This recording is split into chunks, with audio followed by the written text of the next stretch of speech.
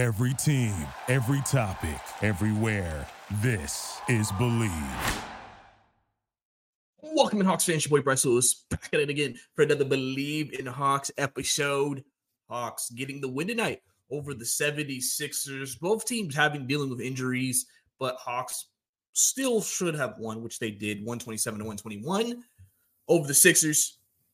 Got close in the fourth quarter. Sixers made it close. Hawks made some mistakes that, I think some people were reminded of that they usually in the past, but they were able to hang on, never trailed in this game, and pretty much was able to, like I said, get a good win here, and now start a streak of very winnable games if you look at their schedule, where the Hawks, I even made a prediction on Twitter that the Hawks could be 500 by the end of this month, because that's how winnable these next 7-8 games are for them, starting it tonight with a good win over Philadelphia. So appreciate you guys tuning into the pod right now, but let's go ahead and dive into it. Hawks, DeJounte missed tonight's game, still with back tightness. Wesley Matthews was out. Patty Mills was out with an illness. They really were very, very short on the bench. Only had 9 guys active for this game. Only played, actually, that's a cap. 10 guys active for this game. And, I know people were interested to see how things would go, but it went pretty well. I mean, pretty much for the most part, you got what you got for what you needed from people. Trey led the way with 37 points, 12 assists. So Trey Young clearly continues to take advantage of the opportunities that he has. Had a good game tonight. Like I said, made some mistakes late, but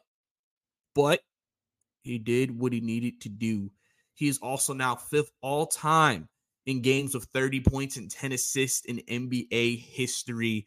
And Trey Young's only 25 years of age. So congratulations to Trey Young, continuing to write his legacy as one of the best balanced point guards, scoring and passing the ball in the league. He's also gotten there in a very few amount of games as well, compared to guys like Harden and others. So Trey Young continues to just be productive, still gets his point, but still gets his teammates involved. So congratulations to Trey on a great job. Well done from that perspective.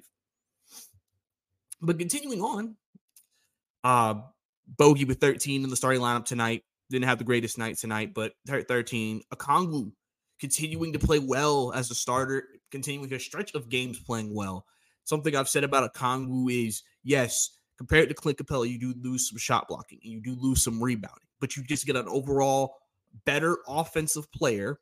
And then you also get a guy who just can do more. And he's also a more versatile defender than Clint Capella as well. So I think you've seen the differences. It feels like, he's taken a step here. Landry Fields actually had a trade deadline conference with media members earlier today, talking about one of the reasons why they stand pat at the deadline was because of an uptick in production and play from Onyeka, and it's been shown for the last few games, which has also been one of the reasons why the Hawks have won 5 of the last 7 games that they've played. So Onyeka Okongwu continues to go out there and play well tonight, 21 and 8 from the floor. Bay with 18 and 11 in this game. Really was active on the boards with Jalen Johnson, who also had 11 and 11 in this game. Like I said, didn't have the greatest from the field shooting night, but got to the free throw line, had 8 attempts, hit all 8 free throws, and did what he needed to do there. Going into the bench, DeAndre Hunter 11, 2 and 2 coming off the bench. A lot of people say that they seem to like the DeAndre Hunter off the bench decision. One question I'll have, obviously, is will he play tomorrow against the Houston Rockets? They haven't had a back-to-back. I think they had a back-to-back last week, towards the weekend, I believe, and he didn't play. Obviously, he just got back from the injury then, but we'll see. He's played. He seems fine. He doesn't seem limited. He seems, healthy, but we'll see if if they decide to sit him tomorrow against Houston, or does he continue to play? Like I said, he's been on the minutes restriction, hitting 24 minutes tonight, so he's in the 20 to 25 range right now with that knee. Bruno with 8 points off the bench, continue to play, do what he needs to do out there. Garrison Matthews gave you 8 points tonight. I mean, that's solid contributions from a guy like him. And then Trent Forrest played 8 minutes tonight. Really didn't do a lot offensively at all. Didn't even take a single shot in this game, but Gave you 4 assists. So, like I said, good win tonight. Hawks shot 52% from the field, 44% from 3. So a hot night from the 3-point line, 82% from the free throw line, 31 assists. They lost the rebounding battle, which kind of started catching up to them as the game went on, but able to survive. But overall, Hawks did what they needed to do in a game that they needed to take care of business, which they did, which was always the big thing overall. So good for them to get a good win tonight over Philly. And like I said, really create a streak of games right now where they could kind of start to take off and play really, really good basketball. So I'm excited to know what that will look like moving forward for them as they continue to hopefully get healthy. I wonder if DeJounte will get back tomorrow from his back tightness. I know people thought that they may have sat him because of the trade deadline. Clearly, he missed today's game. Could have came back. We'll see if he'll come back tomorrow. We don't know how close. We don't know if this is a game, if he's going to miss more games or he'll be back. A couple of guys are sick. We'll see if they'll get back from their illness tomorrow. Be nice to be able to get the guys back against Houston. Just, really make sure you keep the momentum going moving forward. So that's really what's happening there. So with the Hawks over the Sixers. So now I just want to talk about Landry's post-trade deadline comments. Obviously, I made a video. If you haven't seen it, go check it out on the trade deadline recap. Somebody on the Hawks Reddit, we were making fun. Somebody said, "How is it a recap when they ain't do nothing?" That was actually funny. That was funny. I just put a title on there. I know they ain't do nothing, but it was just something to talk about why they ain't do nothing. So, so don't check that out if you haven't. But he actually made some comments today about why the Hawks stood pat at the trade deadline and tried to give insight into what they want to do with this team. This is something he said earlier during his conference with the media. For us, what we really wanted to lean into was continued focus on our process, continued focus on development. And with any sort of concept that came in, it's not just the short-term results or the short-term goals, I should say, that we're interested in. It's long-term. So with anything, understanding the second and third and fourth order consequences is very, very important to us. So as you could see, one thing he talked about was, obviously I mentioned that he mentioned the uptick, guys playing better, things of that nature, right? But he also talked about just the fact that they're not going to do things for short-term goals and risk long-term, right?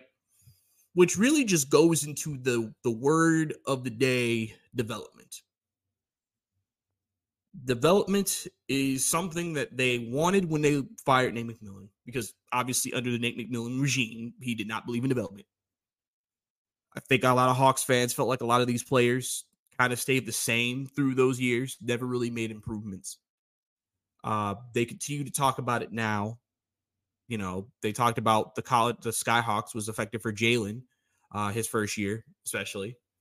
And that they have that really, they just, like I said, they're focused on long-term, which kind of gives insight. Because obviously if you're expecting to be competitive, you're probably thinking short-term, how can we be competitive now? And he's saying, well, we want to be competitive now. Sometimes it's hard to have patience to be competitive now, but we also got to think about, well, what can we do long-term? Because development is a long game. I've said this before. Development is not cute. It's not sexy. It can be fun depending if you love the grind of development. Obviously, if you love the ascension of Jalen Johnson, then you like development.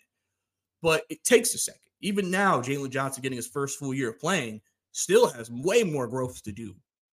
He still has a lot of growth to do. You saw today in today's game. There's still things he needs to improve.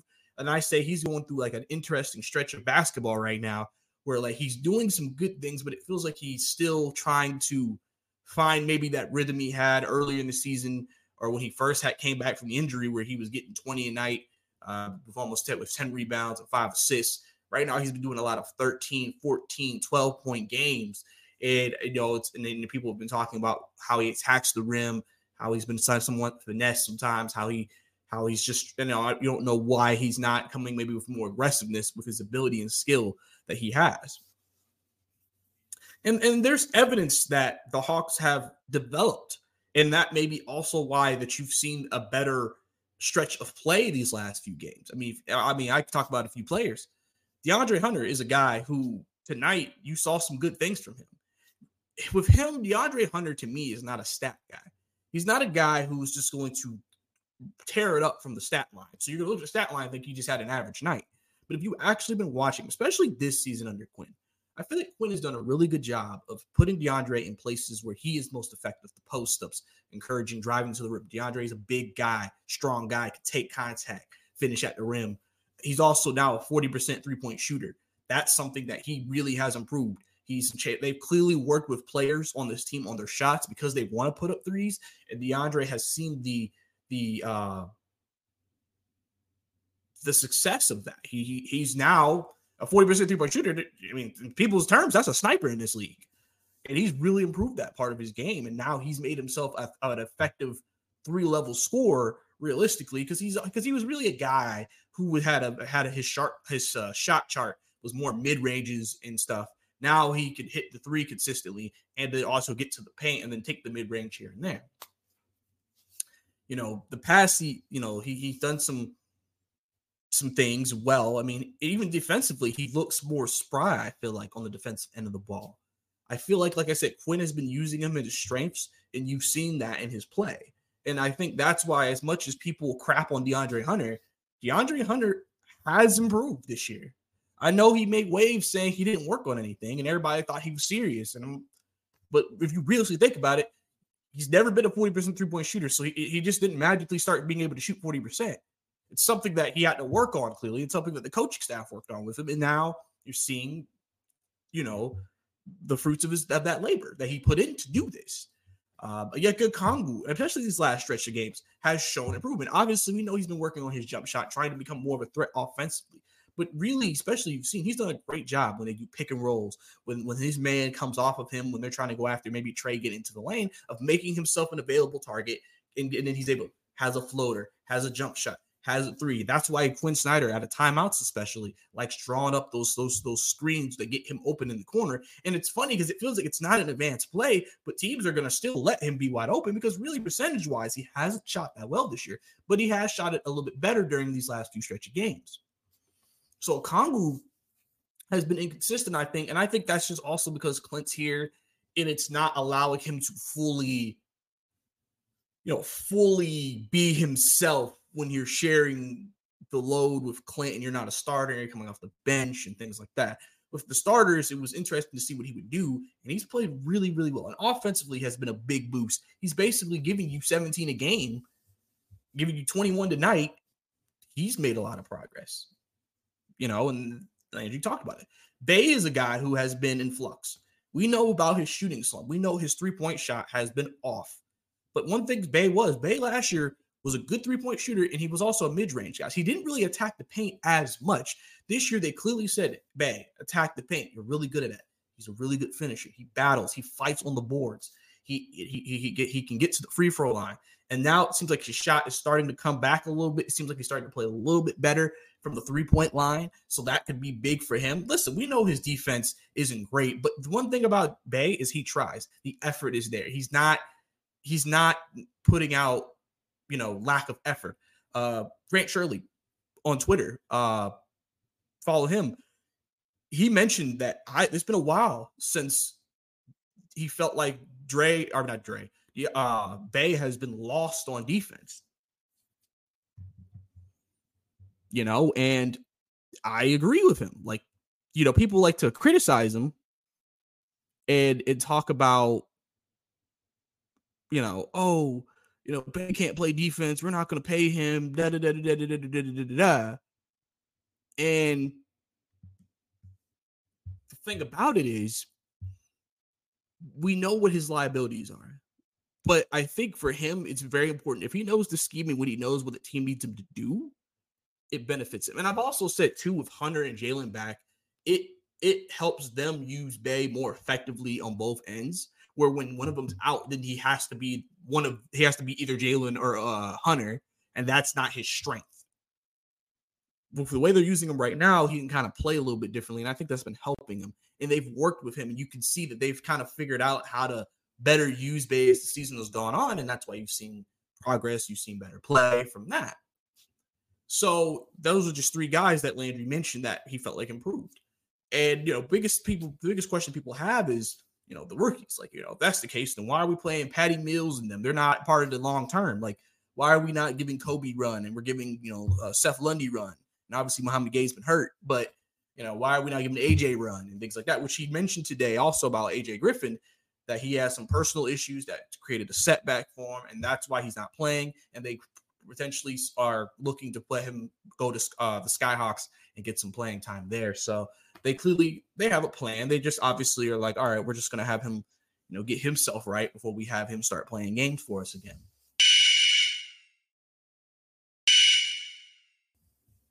So we'll have to see. But, and then like I said, the rookie argument is a fair argument, but this regime clearly believes we believe that we can develop with the Skyhawks. I think that the average fan does not respect the G League. They think the G League is a bunch of bums. And so how can you improve against bums, But don't realize there's so much more that goes into it than against who you played against. Think about it. They're running what Quinn is running with the main NBA roster. So they're still playing within the scheme. They're still playing within the system. So they're getting reps in the system, getting reps in the scheme. So when they get called up and they play, it's not like I am brand spanking new to this. It's like, well, we've been doing this with the college Skyhawks. Now, obviously, the difference, like if a Kobe gets called up, is he's the main guy on the Skyhawks. He's not going to be the main guy on the Hawks. So he has to readjust how he is because, you're not going to be the main guy. But same thing with Seth. But overall, G League is supposed to be a development league. It's supposed to help develop. You have coaches who want to build their name on development, and you just work with those guys consistently. Sometimes people will question, why does Kobe get called up or Seth get called up and they're not going to play? And sometimes that's just them wanting them to be on the bench, seeing the flow of the game, seeing the coaching, hearing what they're doing, the walkthroughs, the film study, just to be a part of it, because they feel like all of those reps and all of those things can help and benefit those guys at the end of the day, outside of just getting out there and playing against them. Because they're saying, well, why are they not developing? Realistically, if you look at this rotation with the top 8, the 9th guy is only playing probably at best 10 minutes a game.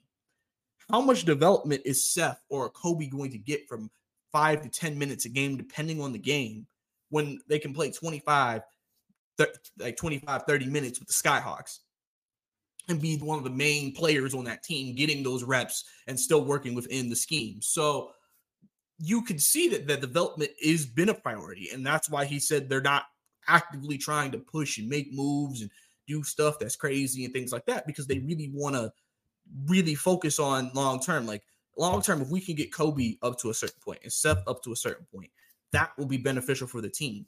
I've talked about guys who are currently on the roster right now. DeJounte Murray, even though he may not be particularly happy about his role, man's having a career high. So, it's not like this man is like, the role has actually, usually when you hear players complain about, I don't like my role, I think my role sucks, my role's hurting me.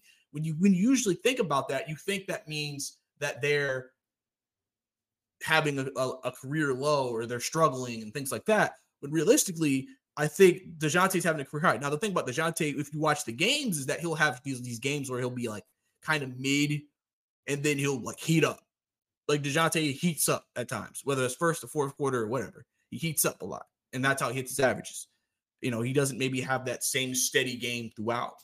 But at the end of the day, clearly when he does get the ability to, I guess, play within his rhythm, plays well. I knew Bogey would be great when they brought these guys in, and Bogey, I think now 6-man of the year candidate. So you've seen, and obviously we know about, like I said, Jalen making the improvements he's made. So there has been improvement amongst this team. You're seeing, and I think you're seeing the fruits of that labor more in this last 6-7 game stretch of basketball from the Hawks than you were earlier this season. Earlier this season, you saw them play really, really well and then really, really bad. And it was just so much up and down stuff going on here. Like, why are we unable to be consistent? Why are we unable to keep up this level of play? And I felt the last 6-7 games, there's been more consistency in their level of play. Maybe outside the last 5-6 minutes of this game tonight against the Sixers, for the most part, the Hawks have been steadily consistent with how they've played.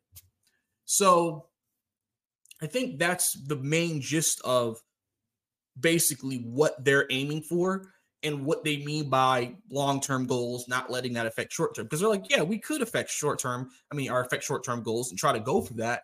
But the thing is, it's the thing that every GM weighs in the NBA. If you make this move now, you may be destroying your long-term for the short-term. Everybody talked about it with the Lakers. They're destroying their long-term to win now. But if they don't win now, it's going to be hard to do something later because you don't have anything. That's something you have to weigh as a GM. And clearly the Hawks, Landry, and them don't feel like it's worth destroying their future to try to win something now. Because at the end of the day, they want to try to build something sustainable over time. That's obviously the best way you want to be, is to build a sustainable winner. Suns don't have a sustainable winner. They are a 1-2 year, we're going for the finals type guy. Maybe 3, depending on what happens with the guys and Beal and Booker and KD. But that's a short term. We're sacrificing long term for right now. And the Hawks, I think, are just not at that point where they're comfortable sacrificing long term for short term. They said at this point, we might as well keep developing, keep having the guys improve, and see where it ends up. One interesting comment, and I didn't forget about this either. And I know about this comment. Landry Fields was asked about DeJounte Murray.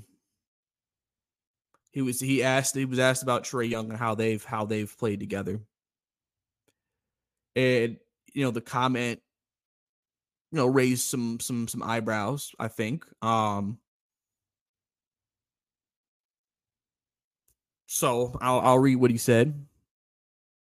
He said this: the sample size is getting larger and larger, and assuming you're looking at specific lineups and the defensive and at offensive ratings, which can always be debated as well, you're starting to see that more and more. And yeah, I can't lie to you, the numbers speak for themselves on that. But we're also interested in, well, let's say they're on the court together and based off numbers is not working out. Why is that? What are things that we can do for them in the development aspect to make them look more like the on and off lineups that I'm assuming that you're looking at? And ultimately that then lays something out that is measurable. Those are the things now that from a development standpoint, you can look at and say, okay, can you progress in these areas? If you can't, then yeah, those are times like that. I'm not saying exactly how's going to happen with any player where you have to consider changes that everybody would then be asking and looking for at the end of the day. Now, if you listen to that quote, sounds kind of confusing. Sounds like this man don't know what he's talking about half the time. But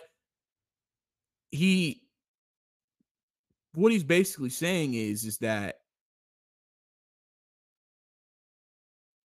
he feels like, yeah, sample size is larger, and it may not be what we expected, maybe initially. But at the same time, we do have to reflect at us ourselves and think, is there anything we can do on our end to improve that? Is there anything we can do on our end to help with that? How can we get, when they play with maybe this lineup, how can we get that same consistency with other lineups? And I think that's something that I think Quinn's been trying to figure out just in general with his play. And to me, it makes me think to myself that Quinn knows DeJounte is not particularly happy about things. And I think Quinn is really trying to work with him and work with the team and just trying to get him to buy in and say, listen, I know this isn't maybe particularly what you expected it to fully be, but I really think that if you really lock into it, things will come to you, it will get better, and things will work out. Now, people just feel like Landry kind of leaving the door open, like, yeah, maybe Trae and DeJounte don't work, I think is what a lot of people took from that. Was kind of like, okay, why would you say that openly? Why would you even give people the thought that you are basically saying that Trae and DeJounte don't work when you're the person behind that trade? And it's a valid point. It's a very valid point. It's something that people obviously are going to question.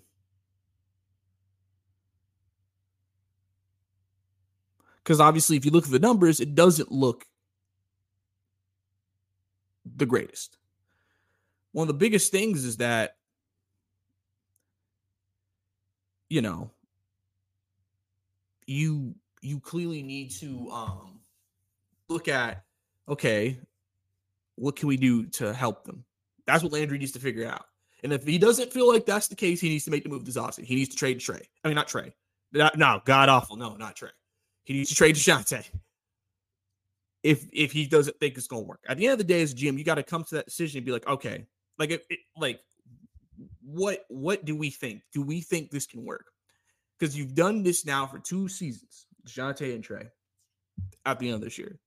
You need to know at the end of 2 seasons if this is going to work. If it's not, make the move. If not, do what you got to do. If you do think it can work, then you got to figure out how can you build around them. And I feel like that's basically what the second half of this year is going to also be, is just that final evaluation period of does Trey and DeJounte work? I think that's what it's going to be. And then, like I said, we'll have to see how DeJounte is. Like I said, DeJounte isn't particularly happy with his role, so he may still want out anyway.